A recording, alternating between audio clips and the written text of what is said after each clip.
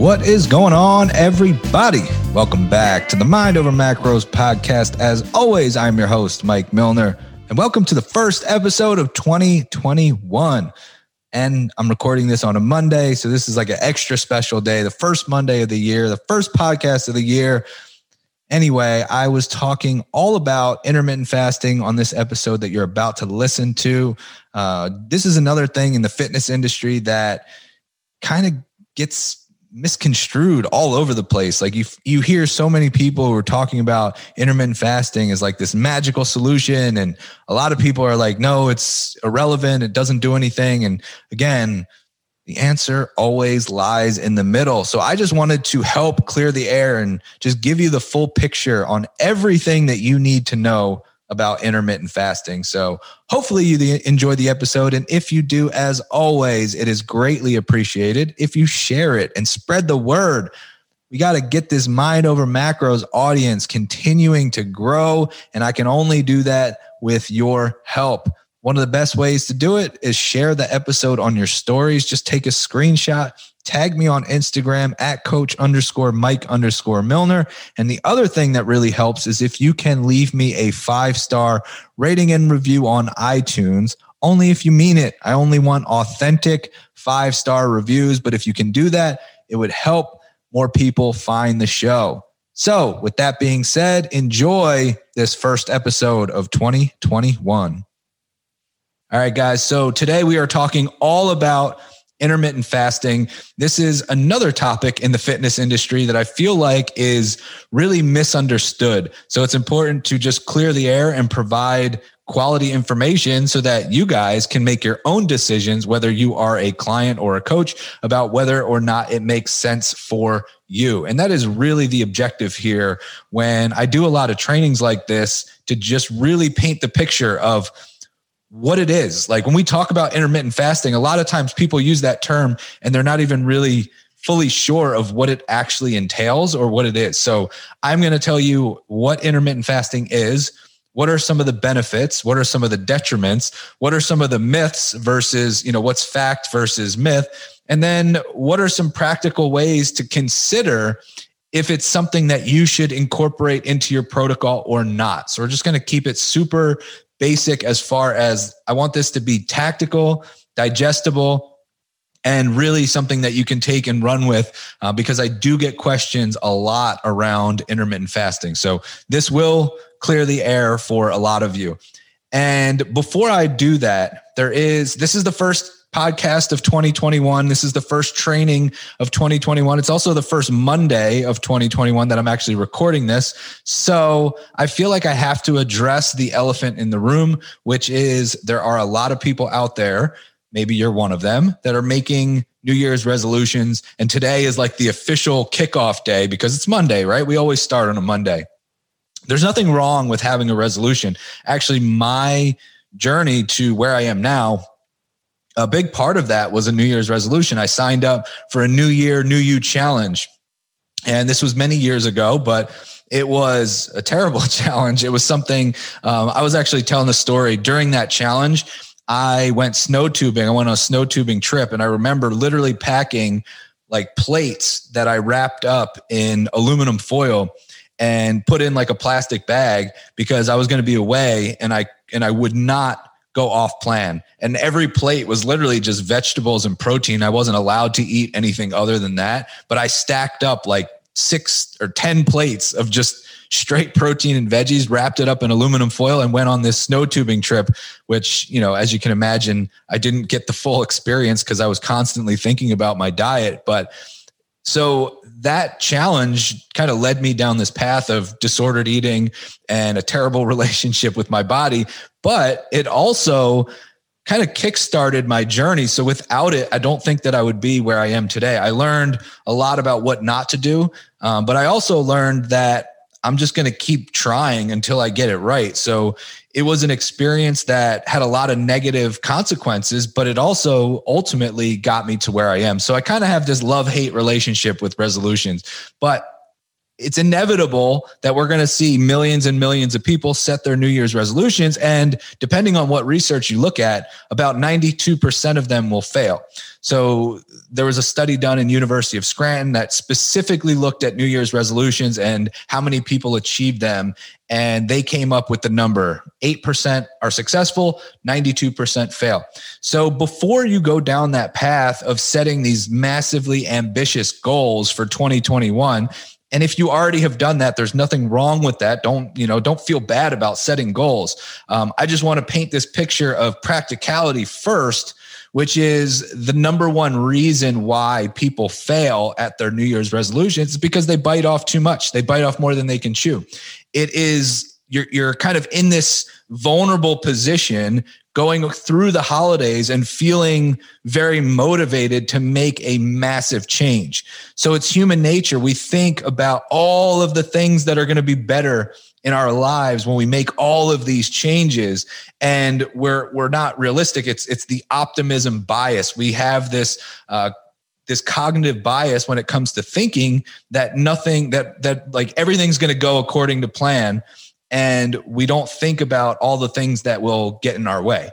So we typically set these super ambitious goals, then the motivation kind of loses its steam and we end up crashing and burning and starting back at square one. So my caution would just be to consider how realistic and sustainable your resolutions actually are. And if you need help with that, I would highly, highly recommend, if you have not already, join our workshop, the Fat Loss Freedom Workshop, because this is literally like the anti-resolution solution. It's all about sustainability. It's all about building a strong foundation for success and not biting off more than you can chew. So if you go to dietfreedomworkshop.com, you can jump in. It's $27. I've had more people tell me that it was the best $27 they've ever spent in the past couple of weeks than I can remember.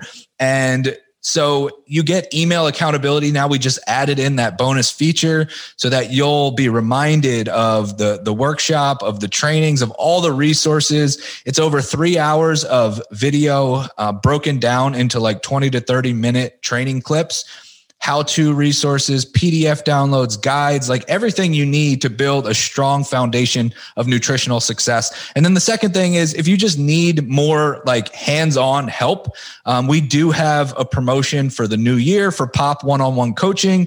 The only way to get into that program is to fill out an application and to do an interview with me. So you can DM me on Instagram, or you can shoot me a message on Facebook. I just wanted to throw that out there to let you guys know that you don't have to jump into the crazy kind of resolution mindset, but just to be cautious about what you're doing before making this ambitious goal and then falling into the 92% that fail. So now that that's out of the way, we can talk about the topic at hand, which is intermittent fasting. So first of all, let's define what intermittent fasting is. The way that it's used most commonly is essentially time-restricted feeding. You are taking a select window of time where you are going to have all of your food for the day. The most common intermittent fasting protocol is known as 16-8, which would be that you're fasting for 16 hours a day and you're eating for 8 hours a day. That has become the most popular. That doesn't have to be like, when we hear people talk about intermittent fasting, they could be talking about a protocol where they fast for 20 hours a day and only eat for 4 hours a day. But 16-8 has become the most common. And I'm not sure why that is. There are no studies that show that a 16-8 intermittent fasting protocol is superior than any other kind of time-restricted feeding type of approach. So the thing that we have to understand, if we understand the definition, we're talking about a specific window of time. Now, we could get super technical when it comes to using the term intermittent fasting, because understand that the digestive process takes a long time to happen. So if you're fasted for 16 hours, you're not really fasted. You have plenty of processes happening that include energy and glucose and fats.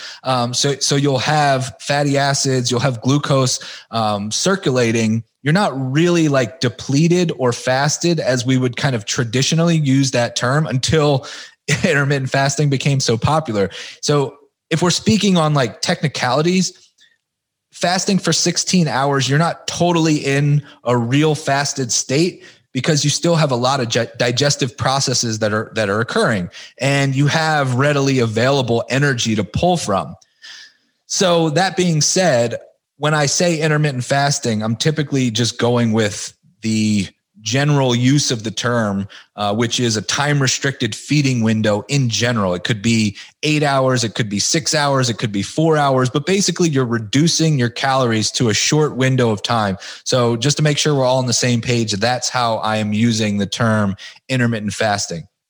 Now, let's talk about some of the potential benefits of intermittent fasting. Well, for some people, it is a means of calorie control. But the first thing that we have to understand is that if you are eating in a 8-hour window, 12-hour window, 16-hour window, and your calories and protein and macros and fiber are all equated, then research shows that there will be no difference in body composition on average. So it's important to kind of put that caveat on average, because that's what studies show. Studies show the average of a large group of people. So if we look at all of the studies that have been done on intermittent fasting versus eating in, kind of throughout the day, or not really having a restricted feeding window, if calories and protein and fiber are all equated, meaning you're basically eating the same amount of food in 16 hours that you did in 8 hours, then there's going to be no difference in body composition on average. Now, I'm not going to go so far as to say that one individual, like we take an N of one and say that you as an individual, let's say that you eat all of your calories over 16 hours or 12 hours or whatever, and then you decide to reduce it to 8 or 6. I'm not going to say that there's going to be no difference because everybody's different. So it's hard to say for sure. If we're looking at the average, there will likely be no difference. And that's the thing that's important to understand when we talk about intermittent fasting as a tool for calorie control. For some people, it can be really beneficial. For others, it can be really detrimental. So I'll give you an example of both.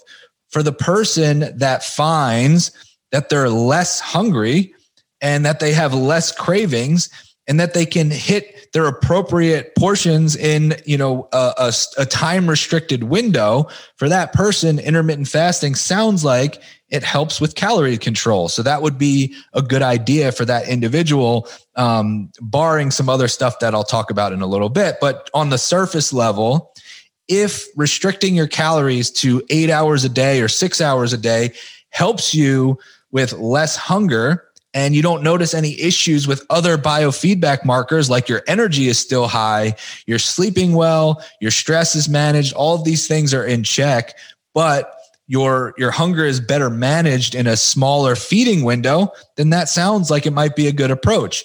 Now, on the flip side of that, I've seen a lot of people who end up struggling with hunger because of intermittent fasting, because they heard from, Jane down the street that, she was intermittent fasting and was feeling amazing and lost 20 pounds. So it's like, oh, well, it must be the fasting protocol. And then they start restricting their food to like an 8 hour or 6 hour window and deal with intense hunger and cravings. And they wonder why. And it's like, well, it can't be the fasting. It must be something else that I'm doing. Like, no, it's the fasting. Everybody's different. So you might be somebody that actually sees increase in hunger if you're fasting. It doesn't always happen during the fast. That's the tricky part. So you might be like, well, I wake up in the morning and I'm fine waiting several hours to break my fast. We all kind of should know this by now, but breakfast was originated to actually break the fast. Like we fast when we're sleeping. So that's how the term came to be. So if you wake up and wait 4 hours to have your first meal, your break fast, and you're not hungry at that point, you don't feel like, oh, I'm fine during that fasting period. But then at the end of your feeding window, at the end of the evening, you get intense hunger and cravings. It could be because of the fast. Now, in that situation, we would have to look at total calories and protein and food quality, right? There's a lot of boxes that we have to check before we just, point the finger at the fasting protocol. But I will say that there are plenty of examples where everything else was in check. I had a client eating enough calories, eating enough protein, eating high quality foods, mostly whole foods, minimally processed, drinking enough water, managing stress, doing the things that they're supposed to be doing. And it was really just the fasting that was causing intense hunger at the end of the day. And once we stopped with the fasting protocol, all of a sudden the hunger dissipated. So there are situations like this. Hopefully you're starting to understand that, like everything in nutrition, it depends on the individual. One of the things that I wrote about today is the fact that you are a metabolic snowflake. We all are. There is no metabolism that is identical to yours, and there never will be. There is no metabolism that's identical to mine, and there never will be. So we can't just throw a blanket statement and say that intermittent fasting is superior for calorie control when no two people are the same. What we can do is we can use the information that we have and try it and see what happens when it comes to calorie control. You may find that it's easier, or you may find that it's more difficult. The only caveat, the only issue would be if you try to place yourself in this box of, I have to do this, or I can't do this, right? We don't ever want to make these 100% certain statements, because that gets us into trouble. I've tried intermittent fasting. I've actually done well with it at times in my life. And there have been other times in my life where it's been a detriment. So again, even the same person, my metabolism is not going to be the same today as it was 2 years ago.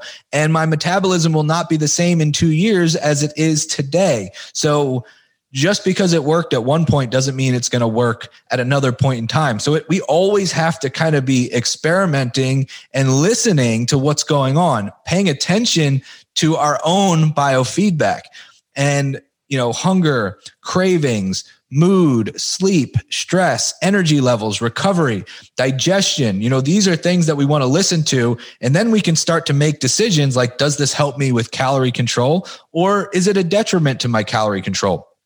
But overall, if we look at the research, like the hierarchy of importance, as long as we're eating the right amounts of food and the right quality foods, then it's not going to be as important as to when we eat those foods. So that's always a key message to understand.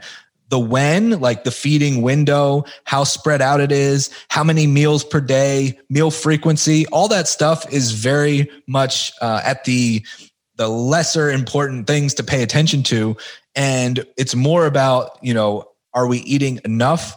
Are we getting in enough calories? Are we getting in enough protein? And are we eating high quality foods for the most part? So that's like at, the top of most important. And then getting into the when, how many meals, frequency, that's typically, kind of at the bottom of almost irrelevant. I say almost because it can make a difference, especially as you get more advanced. Now, when we listen to the intermittent fasting, I don't know what to call them, gurus, zealots, whatever you want to call them, the intermittent fasting proponents, the people that love it will say, well, intermittent fasting gives you an increase in cell autophagy. And basically what cell autophagy is it's your body getting rid of damaged cells. So we have this process of cellular turnover, which I think is really fascinating because it literally means that at a cellular level, we are never the same person. And that's just a really cool mindset to be like, yeah, well, whatever happened back then, like I was a different person on a cellular level than I am today. And I will be a new person at a cellular level. It's just a cool concept to think about. But anyway, cell autophagy is when we turn over those damaged cells for new cells that are not damaged.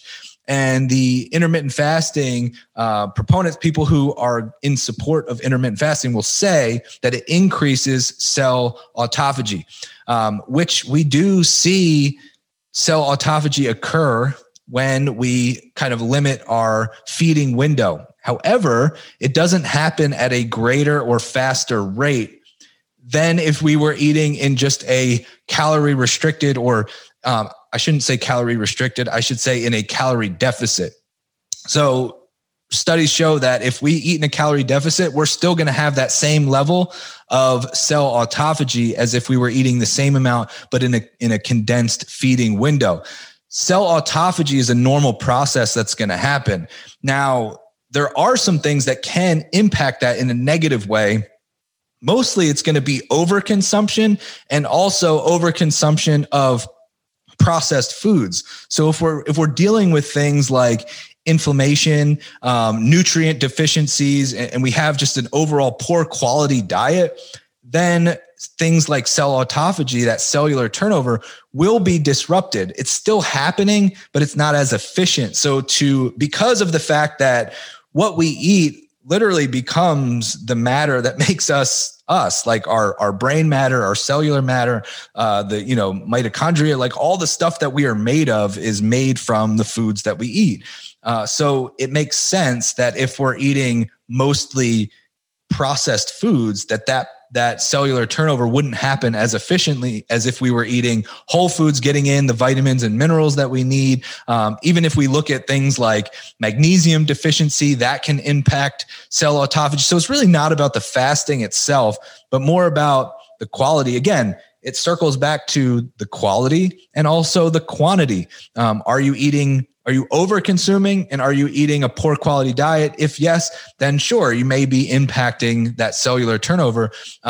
If you're eating mostly whole foods and you're eating in the right amount for you as an individual, then you don't have to worry about getting some superior advantage from cell autophagy with intermittent fasting. It's not going to make a difference. So again, sometimes we hear these things and it sounds super cool. It's like, oh my God, I get to increase this cellular turnover, this cellular autophagy. And it sounds super nerdy and scientific. And you're like, I'm going to do that. But when we start to peel back the layers, it's really not all that significant. And it's not something that we have to do by fasting. Interestingly enough, when we get into more extended fasts, which most people, if they're fasting for like 24, 48, 72 hours, they're not referring to that as intermittent fasting for the most part. But we do actually start to see increases in the rate and efficiency of autophagy, of that cell turnover, when we get into more extended fasts, above the 24-hour mark. So there may be, is it worth it? Maybe. That's up to you to decide. I've done a 72-hour fast before. It was not very fun. I am not in a rush to do that again. But I do think that there is some, there's some benefit to actually sitting with hunger and realizing that you're going to be okay, that it's not an emergency, that you have to rush and get food. However, I did a whole post about this on hunger, so you should go look that up. It's on Instagram, because hunger is something that I feel like we've really lost connection with. And while it's not an emergency signal, it is a biological signal that tells us something's not right. So we should pay attention to it. Understanding that fasting is a stressor. So if we're experiencing intense hunger, your body is under a lot of stress and is sending a message like, hey, let's get this fixed. Let's get some energy in here. So we really just want to pay attention to the big picture and not get caught up in, I heard that there's an increase in cell autophagy, so I'm just going to start, eating only 4 hours a day. It's really kind of missing the forest for the trees. So another thing that you'll often hear intermittent fasters talk about is that it's anabolic, which means that it's muscle building. That is another situation where it's really data picking in this case, because what happens when you fast is we do see an increase in HGH, which is human growth hormone, which is an anabolic hormone. However, we have to look at the big picture. We are not bringing in any nutrients. So we are also not spiking IGF-1, insulin growth factor. Insulin is our most anabolic hormone, and that is going to be suppressed when we're in a fasted state. So we're losing the most anabolic hormone, but we are gaining an increase in HGH.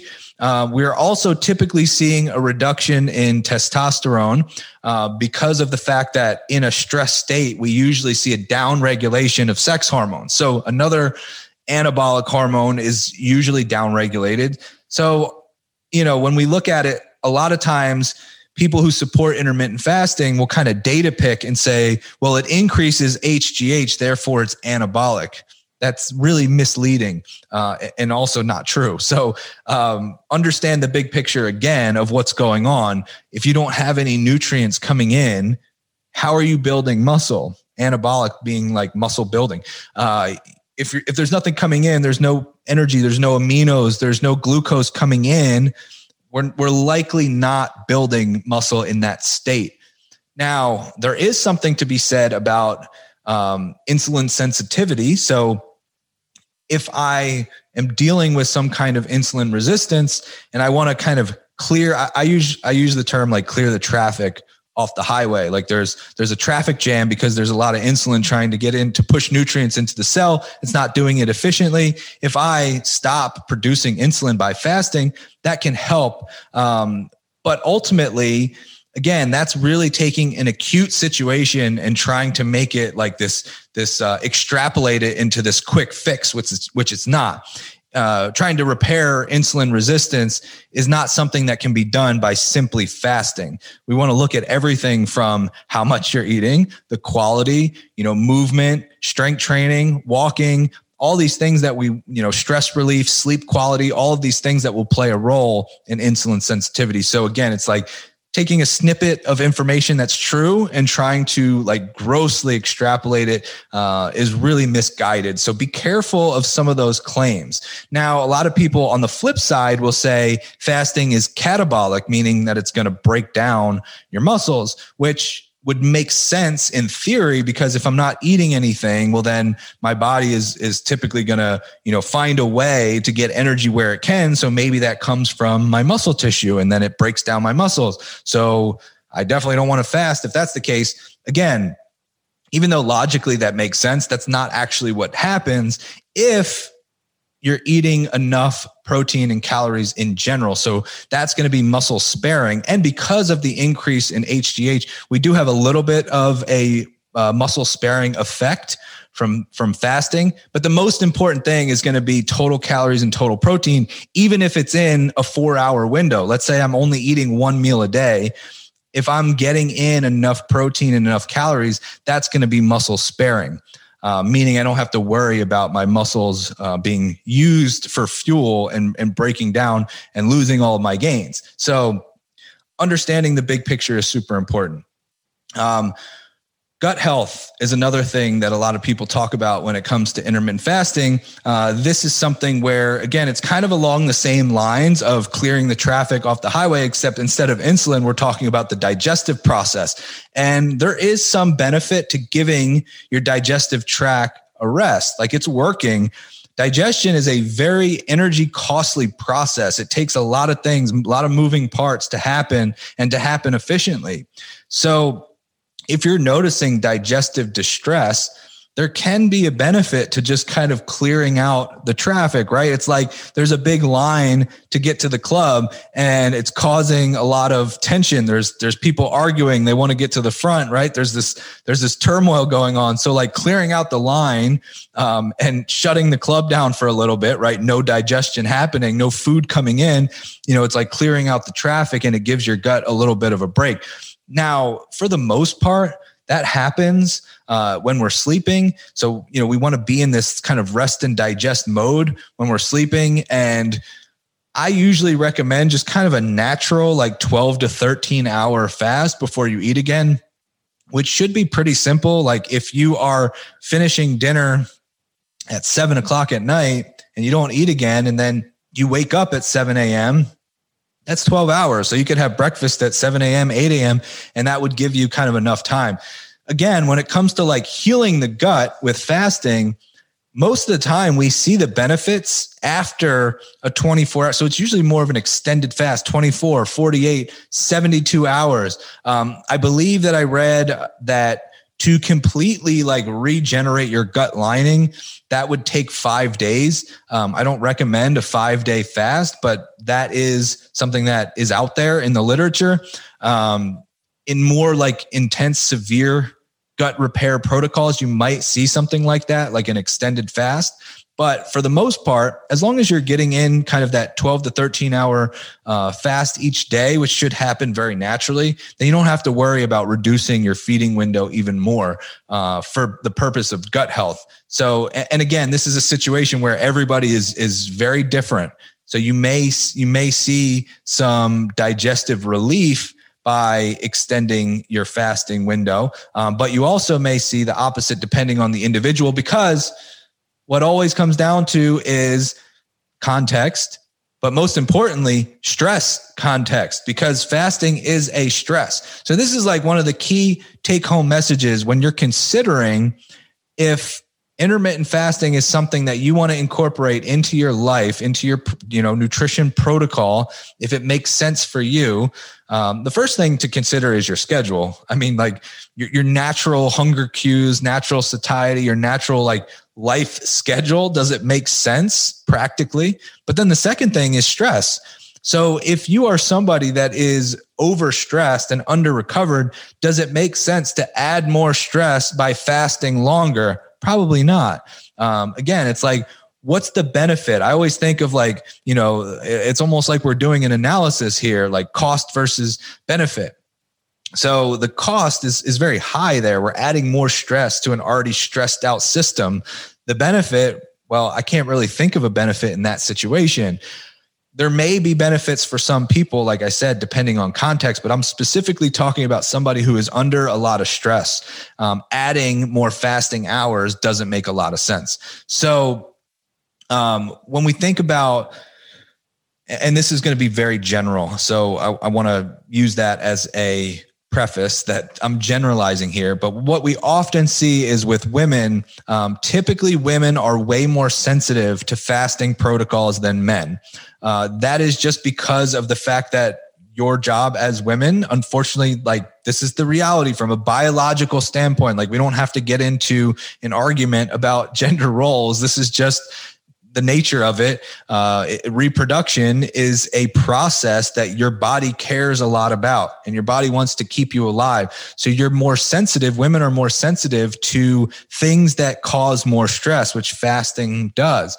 So we might see cycle irregularities. We might see loss of period. We might see certain issues with fasting in women that we obviously wouldn't see in men. So that is something to definitely be aware of when it comes to trying something like this. Pay attention. That's another part of biofeedback that should be a regular thing that you pay attention to is your cycle. First of all, is it there? Is it regular? But also, if you try something like intermittent fasting, and then we start to notice cycle disruption, that is a massive red flag that I would highly recommend pulling the plug on that experiment right away if you notice any issues with that. So that's just, again, that's something that I've seen anecdotally and something that we see kind of replicated in research as well, that when it comes to, intermittent fasting windows, typically women are more sensitive to longer fasting windows than men. So hopefully this kind of gives you like a broad view of what it kind of all looks like. But just to recap and make sure that you guys kind of can use this for yourself, it's not a magic. Intermittent fasting is not a magical solution. It is simply a way of reducing your feeding window to a shorter time frame. For some people, it can help manage hunger and cravings. For others, it can increase hunger and cravings. The key is to find what works best for you. And remember that most important is your total calories, how much you're eating, and then the quality of the foods that you're eating. And then we can kind of get into like macro portions and that sort of thing. But for the most part, if we just look at quality and quantity and we have those boxes checked, it doesn't matter when you're eating. It doesn't matter the timing of it. It doesn't matter how many hours you're eating. It doesn't matter the frequency. All of that is kind of like really small minutia that is largely irrelevant. In certain situations, yes, that will come into play. But for the most part, it's like, let's check the most important boxes first before we even get into any of that stuff. So that's like the take home message is really, it's not magical. A lot of the benefits that people claim are kind of cherry picking data and don't really hold up when we extrapolate that to the big picture. That goes for cellular autophagy, that goes for the anabolic effects, that goes for the gut healing effects. So hopefully that kind of clears up any confusion that you had around intermittent fasting and whether it makes sense. So I think that was a pretty good, just kind of overall look at intermittent fasting and just a way to practically take that to yourself and apply it. As always, if you have questions, please hit me up. That's what I'm here for. You can shoot me a message on Facebook. You can shoot me a DM on Instagram. That's at coach_Mike_Milner. And please do me a favor. Share this to your stories. Like I said, the Mind Over Macros podcast had almost 175,000 downloads last year, 2020.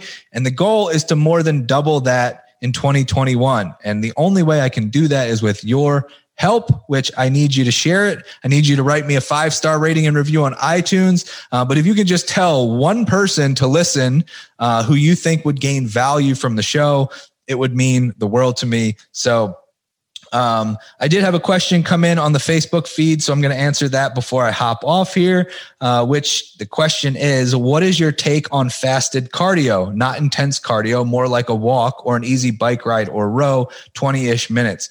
This is another thing where if we just look at research, there is no difference between fasted cardio and fed cardio when it comes to the fat loss effects. This is again where we'll often see so-called experts take a slice of information and kind of extrapolate it irresponsibly, which is to say that if you are doing fasted cardio, they'll say that you're using more fat as fuel, you're burning more fat, which is true, but that doesn't mean that you are losing more fat. Because if I'm doing fed cardio and I'm burning more carbs or glucose for fuel and not as much fat because I don't have any food in there. Or, if I'm looking at fasted cardio as, just because there are more, let's just say fatty acids circulating and being utilized during that time period, that doesn't actually equate to more fat loss because we actually have to oxidize the fat to lose it, which would be more about the overall quantity. Again, it comes back to the amount that you're eating. So if you look at the total that you're eating throughout the day, and if you have the same amount doing fed versus fasted, then there's going to be no difference in fat loss. So my take is if you feel better doing fasted cardio, then great. If you feel better doing fed cardio, then great. Ultimately, you want to pay attention to biofeedback. If you do fasted cardio and you notice that it increases hunger, it increases cravings, and it makes you moody and it makes you sleepy, that's not a good thing. If you notice that you're totally fine, you have no issues with hunger or cravings, then absolutely, if that's your preference, go for it. No issue with that at all. So hopefully that clarifies that question. Great question. That's definitely one that I get frequently. So I'm glad that came up so we could throw that in there. And again, do me a favor, refer one person to the show this week, post this to your stories, tag me on Instagram, and I will talk to you guys very soon.